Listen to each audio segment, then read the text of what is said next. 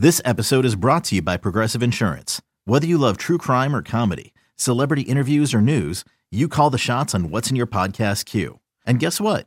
Now you can call them on your auto insurance too with the Name Your Price tool from Progressive. It works just the way it sounds. You tell Progressive how much you want to pay for car insurance, and they'll show you coverage options that fit your budget. Get your quote today at Progressive.com to join the over 28 million drivers who trust Progressive. Progressive Casualty Insurance Company and Affiliates. Price and coverage match limited by state law. The following is a presentation of the Treasure Island Baseball Network.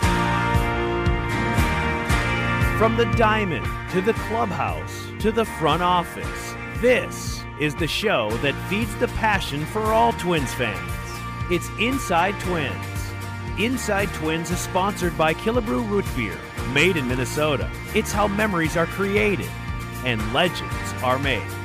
Welcome to Inside Twins, brought to you by Killebrew Root Beer, made in Minnesota. It's how memories are created and legends are made. A lovely day here in Philadelphia. Rubber game of this three-game series. Twins take on the Phillies. I'm Corey Provis, and our special guest on our Sunday show is Twins bench coach Derek Shelton. Derek, thanks for joining us. Good morning, Corey. How are you? Good morning. I'm doing fine, as I'm sure you are, and the team after a nice win yesterday, 6-2.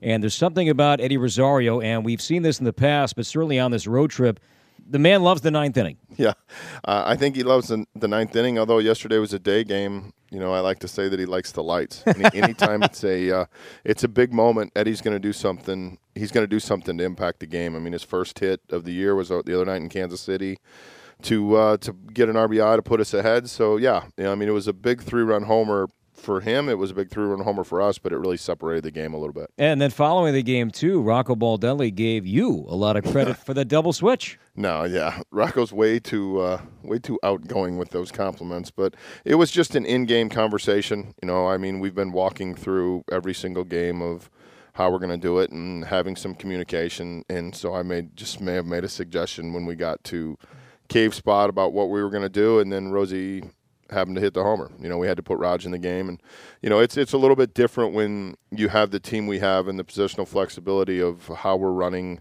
a National League game. And because we have guys that can go different places, and because Rosie didn't start yesterday, I was just getting him another at bat, and it ended up turning out really well. How has the in-game dialogue been different in this series interleague play than, say, the first 5 games of the year? Well, it's a little bit interesting because with Rock managing for the first time, there's been a lot of in-game managing throughout, even in spring training. A lot of questions, a lot of thoughts, a lot of conversation back and forth just to see how the flow was going to go. But I think the big one for not only for Rock and for Wes, it's the first time in a National League setting. So we have to be very conscious of where the pitcher spot is and what we're going to do and what the score is and then who we're going to use. And, you know, honestly, the first night with the fact that we knew that Odo and Martin were both going to pitch, it made it extremely challenging because now you're counting spots. You have to double switch to get Martin to be able to throw multiple innings. The fact that Odo had some grip issues on the ball early and we had to go get him. So that one, there was a lot of things talked to. What I try to do with Rock is just give him a bunch of different ideas and, you know, kind of let him pick. And, you know, sometimes he'll say, do you really want to do this? And I'm like, no, but I'm giving you the thoughts of if we want to do it. So it's been a really good flow. He does a really good job asking good questions. They're very thoughtful. And then we kind of make a decision from there. I would imagine, too, that he's not just looking for a yes man or yes men, in your case, and also Wes Johnson.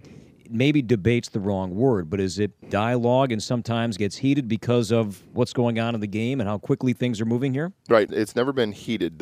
And maybe it will at some point, you know, because there'll be difference of opinions. But I think we talk through so many things. And the one thing that Rocco and I talked about going into the season was just giving him a bunch of different ideas. Now, his ability to process information is really, really good because he's a bright guy. And I think there's an underlying trust factor between he and I. So when I tell him something, I think he trusts it. You know, I've thought it out already. And in no way do I give him an answer just because I think that's what he wants to hear because, you know, the way we've discussed my job and his thoughts of my job and what he wants, I would never do that. I'm going to tell him what I think. If he doesn't want to do it, that's fine. You know, he's the one that's in charge and he's the manager and he can make the decision. But again, the one thing about Rock that's really cool is he's extremely humble. ton of humility. I mean, even the post-game comment he made last night, there's no reason to make that. I mean, we had talked through that situation. He's making it sound like I had this grandiose idea, but we had talked through the situation. So I think it's just more a really good open line of communication. During an American League game, not all uncommon for the bench guys to go hit together during the game because they know their spot's not going to come up for a while. But now here we are in a National League ballpark, as we will be for 2 more days coming up in New York. How early are the guys getting ready? In the case of Rosario or Nelson Cruz or Mitch Garver, the bench guys getting ready, is it vastly different knowing that, hey, they might be needed in the 3rd inning to hit as opposed to waiting to maybe the 7th or 8th inning? Right, and I think that goes to the point of when we start our advance the first day, when James and myself and Tony and Tommy and Bill Evers talked to the group. And, one of the primary messages was, number one, you have to be aware of where the pitcher's hitting at all times. Number 2, you have to be loose from probably the 3rd inning on, because that's the inning the pitcher could possibly hit if he's scuffling. And number 2, you have to be loose. The last one is don't make the last out, and I say that kind of because you're coming out kind of jokingly, yeah. and I got that, never having coached in the National League, but I spent a lot of time around Robbie Thompson, who was a second baseman for the Giants. He was the bench coach in Cleveland when I was there, and he said when he played for Roger Craig, that was the last thing they wanted to do. He said it didn't matter who it was, if you made the last out, you were coming out.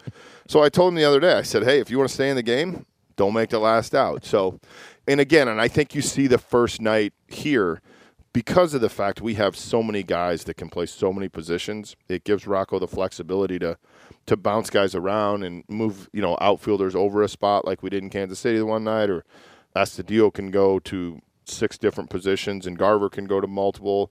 Marwin can go to multiple. AD has played great so far in this series. He can go to multiple. So when you have that flexibility that way, it makes the in-game management of a National League game a little bit easier. Going back to even to Friday, and our last thought before we take a break here, but the double switches and guys coming out. C.J. Cron came out early on Friday. Yesterday was Jay Cave coming out later in the game. Were they surprised? Did they think, wait, what did I do wrong? Am I in trouble, not knowing that this is simply because of a double switch is going on? Right, yeah, and that's one of the things, and I should have referenced that. That's when we told them during that advance meeting, like, listen, you haven't done anything wrong. It's just the functionality of where we're at in the lineup. So Cron's great because his personality is great. So after we took him out the other day in the 4th, he came and stood next to me and he's like, can you explain to me what I did wrong? I was like, yeah, he made the last out. He shouldn't make the last out. You're not a good listener. That's what I told you in the meeting today. So it's a funny thing, but I think our guys get it. With an American League team, you have to explain to them up front about it. And the one thing we're fortunate with, AD is one of our bench players. He played in the National League, so he kind of gets it. And then you get some of the guys that have played in winter ball with a different functionality. They kind of understand it. So this group was really good about it. There hadn't been anybody that's been not understanding of why they didn't come out. All right, great stuff here from Derek Shelton. We'll take our first break, come back, have more of our Sunday show, Inside Twins, live from Philadelphia, next on your home for Twins baseball. Welcome back to Inside Twins, brought to you by Killebrew Root Beer, made in Minnesota. It's how memories are created and legends are made. Corey Provis back with Twins bench coach Derek Shelton here, getting set for the Twins and the Phillies. It'll be Jose Barrios and Zach Eflin to wrap up this weekend series here today on a lovely Sunday in Philadelphia. Your job in spring training, I know you had many, but you were breaking camp and you were designing all the schedules each and every day. That took a lot of your time. You would get to the ballpark at 6 a.m., sometimes even earlier. Now that's in the past, how is your daily routine different now that we're into the regular season? Well, it's not as early. Okay. I mean, that's the first and foremost. But it's still a little bit a function of setting the day up. It's kind of more exciting for me because I can get out on the field more.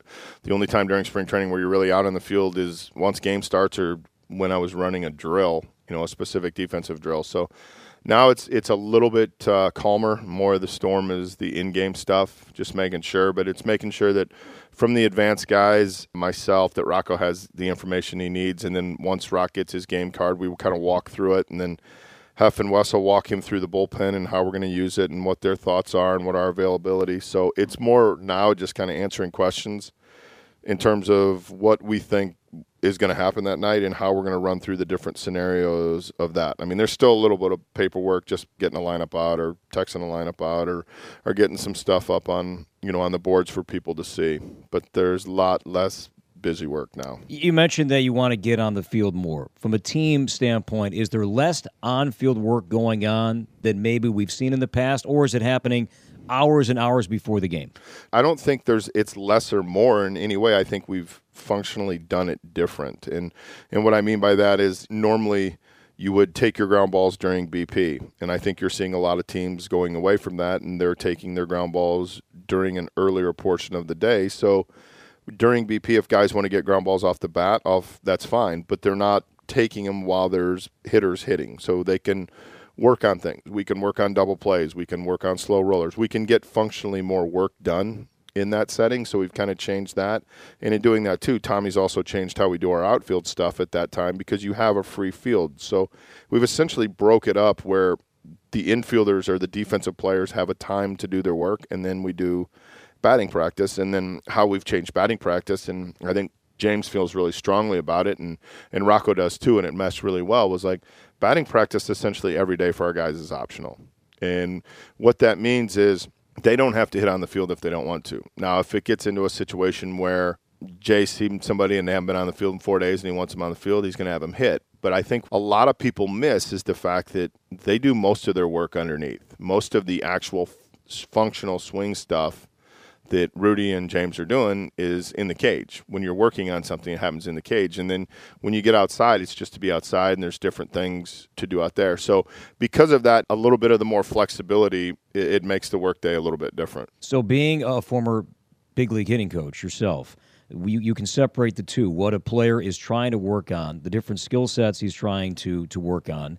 It's vastly different what he's attempting to do on the field with the shell, normal BP, as opposed to what he's doing maybe off a tee underneath. Yeah, and I think, first off, that job is hard. I tell Jay all the time it's miserable. He tells me it was my fault I did it for 12 years. So, because there's just a lot of things going on, and you're always worried about the guy that doesn't have any hits. You're not ever worried about, like Polo the other night, hits for the cycle. J-Ro's not worried about Polo that night. He's worrying about someone else who had, difficult at bats. So, but to answer your question, yeah, you can get a lot of work, whether it's tee, toss, machine, whatever, functionality or modality you're using in the cage. Some guys like to be outside just to be outside for the air, but they're really not, and I shouldn't say working on their swings, but they're just getting loose. They're just moving around. So there's different people that use it for different things. Like if you watch Rosie do his routine underneath, it's about as disciplined as routine as you'll see. Rosie gets on the field, he has fun. It's just to get his joints loose and to get moving around a little bit. And he may hit 3 balls like Ichiro and then hit 2 balls in the upper deck, but it's just to get loose.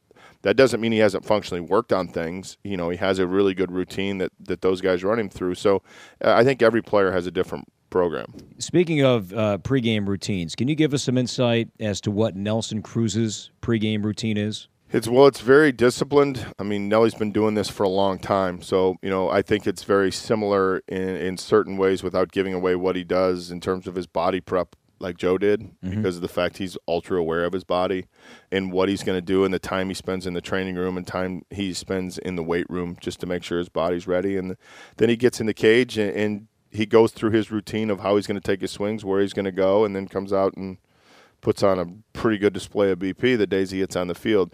But it's very disciplined. When you get to guys that, have played the game for an extended period of time, they know what it takes to get their body ready, and they know certain days that they may have to do more or less. So you just really kind of got to trust them. Is a challenge in your role, and I think all the coaches for that matter, trying to simulate game speed, whether it's on the field, whether it's BP, whether it's outfield, ground balls, and watching the ground ball work yesterday before the game, no on-field BP, is that easier to simulate more real game speed than it would be, say, taking BP on the field? 100%. So, you're referencing we were doing a flip fungo drill that we do most days when we go out for optional ground balls. That is really easy to simulate. Somebody's flipping the ball to Tony, and Tony's hitting the ball hard. We can work on our different positions. We had Nate Dahman doing it the other day because it's a left-handed fungo, and he's our coach that hits him left-handed. So we were able to do that. So something like that on a daily basis is very important. It's just as important as taking 15 ground balls at your position, because that's nice, good, you're working on your footwork. But when we get into a situation where we're working on actual game speed because the ball's coming off hot, it makes it happen. And I think you've seen it. You saw AD make 3 plays last night on balls that were hit pretty well. You saw Marwin make a play the other night on a wet grass ball that took off on him that you can't simulate if you're just hitting off a regular fungo. So it is for that. One of the things we tried to do in spring training with different machine work was simulate game speed stuff. But on the offensive side of the ball, one of the hardest things to replicate is game speed. It goes back to the beginning of spring training of when we took the shell away and we took the L screen away for live BP.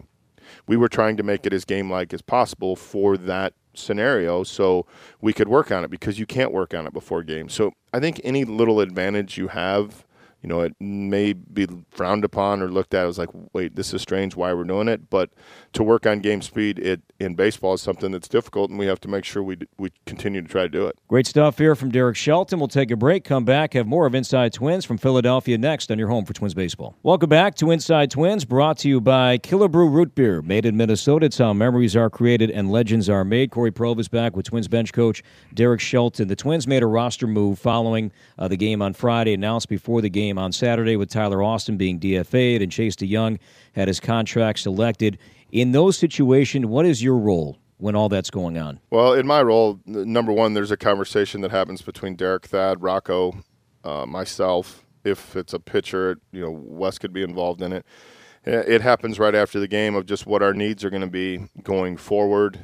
And then after that, actually my role gets to the point where it kind of stinks, because I'm the one that has to go get the player to bring them in to Rocco's office. And then, Rocco will explain the situation and what we're doing. And, and there may be a situation where I would comment or add on to it just, to kind of help out or with the situation. So the one the other day was difficult because I think, we're all very fond of Tyler and his personality and his skill set. And we think he's a good baseball player, and he's a really good person, bringing a lot to the clubhouse. So I think, the one the other day, it's difficult because these kids they're human beings and they have lives and they have families, and in the course of 15 minutes their lives change. So I think we have to be sensitive to that. Does the player more times than not know what's coming? Not that you're the bearer of bad news all the time, but do they have a sense at what may be happening when you first approach that player? Yeah, most times if the bench coach is getting you in a situation after a game and there's been something that went on, like that, that situation went on with our pitching that night and knowing we're going to need it, if they feel me tap them or they feel my presence around, or all, I have to be very conscious of even just walking around in the clubhouse, because they start to feel it. All the players start to feel it, and then specifically guys that know that they could be optioned or DFA'd really start to feel it. Without even getting to specific players, even going back to last year, if you know that a starter is going short and your bullpen's already thin, sometimes does the conversation have to begin with Derek or Thad in game, second or third? Maybe it's in between innings that say, hey, we're pretty thin here. Let's start thinking about the next day's game and see where we're at with a roster spot? Yeah, I think it starts even before that. Like there's a game plan that goes into it, knowing that, like, okay, and it's almost every day. It's just, kind of a proactive part of the process where if, Corey goes out tonight and he throws 2 innings and what? And we're going to be short. All 9. Well, how about if we use Hammer? Fine. Well, Hammer goes out. 3 batters out. Yeah, he goes out and goes an inning in the third, where we're at. And I think the one thing we have to be cognizant of, like organizationally, is the guys that are on the roster are the guys that we may call up, whether it's pitching or position-wise, what they're doing, how they're doing it, how much they've pitched. So there's a lot of factors that go into it.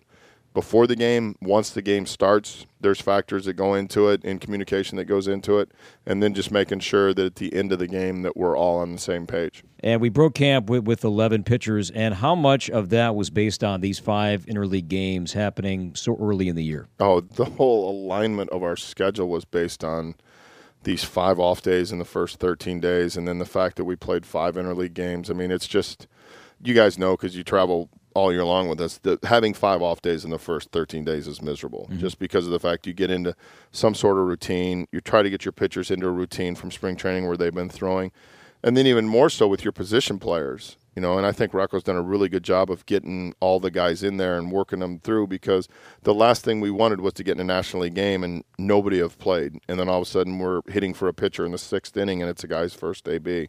So it's definitely challenging. I think we've done a really good job getting people involved in the games, and on the benefit side of it, they've played well. All of our roster has played well through, but these first 15 games, or 13 games, I hope we never have to go through something like that again. And coming up on Friday, once the team is back home and the Twins begin that homestand, I believe it's a stretch of 13 consecutive days with a game. Desperately needed for hitters and maybe pitchers to find themselves now into somewhat of a normal routine? Yeah, I definitely think so. Going to use that off day to spend the time in Minnesota. My family coming in, maybe go out to Granite Falls or someplace like that. Brainerd's lovely. Brainerd is lovely. Yeah. So, there's a couple different places. But that off day is going to be fun just because my wife and youngest will be in town. And but, yeah, once you get into the stretch of games where we're playing, it's going to feel more like the season. Not that this hasn't, and not that you don't love spending an off day in Philly or an off day in New York, but it's time, especially when you feel like you're playing well and you're gelling and you're having good at bats and you're pitching good. It's going to be nice to get into a consistent flow. Derek Jose Barrios will make his third start of the season here today. The numbers look great. What have you seen from Jose so far? Consistency. I think that's the big thing. I think at times we saw flashes of Jose, really throw the ball well last year, and then there were starts where he struggled with his command, and I think the thing we saw, especially in his last start, is when he doesn't have his best stuff, the ability to pitch, and I think that's a credit to Wes and Hef and the work in spring training and Jose's maturation. So I think anytime you give him the ball, it's exciting because he's an athletic guy with electric stuff, so I'm excited to watch him today. And he's using his changeup more, 22 changeups after 2 starts. Yeah, love that. Especially when you use a pitch like that can get swing and miss and weak contact, adds that into the repertoire with everything else. It's a definite weapon, and it's a credit to him because he worked hard on it in spring training. I got about 30 seconds left in our show. You got an off day tomorrow in New York. Derek Shelton, off day, New York City, Big Apple. What are you up to? I don't know. I was thinking about it on the Uber over here today, what I'm actually going to do. And it's funny, I really have zero plans for an off day in New York. I got a couple buddies that live there. Maybe I can get one of them to buy me lunch. One of them works for Bank of America. He can do it. And at a higher level. So, no. But I have a couple friends that live there, so probably just see them. Hey, thanks for your time today. Really enjoyed the conversation. All right, thank you very much. Derek Shelton, our guest here on Inside Twins, brought to you by Killebrew. Stay tuned. The pregame show with Chris is coming up next. And then we'll have Game 3, Twins and the Phillies, right here on your home for Twins baseball. You have been listening to Inside Twins, brought to you by Killebrew Root Beer, made in Minnesota. It's how memories are created and legends are made. This has been a presentation of the Treasure Island Baseball Network. Hey, Rob Bradford here. You guys know I'm always up for a good MVP story, and one of the best stories is Wasabi Technology. Wasabi is the world's hottest cloud storage company, and it's become the go-to provider for professional and collegiate sports teams, including 20 Major League Baseball teams like the Red Sox and NHL teams like the Bruins and Vancouver Canucks. Even the Liverpool Football Club is getting in on the Wasabi action. So, why is Wasabi the MVP? Well, Wasabi was purpose-built to free businesses from skyrocketing storage costs and unpredictable transaction fees that the Amazons of the world are charging. In fact, Wasabi is up to 80% less than those hyperscalers and doesn't charge a cent for businesses to access their data. From Wasabi's AI-enabled intelligent media storage, Wasabi Air, to the industry's only cloud storage service with triple protection against cyber criminals, data deletion, and ransomware, Wasabi's taken the lead in driving innovation in data storage and helping sports teams to unleash the power of their data. Wasabi, another Boston-based championship team.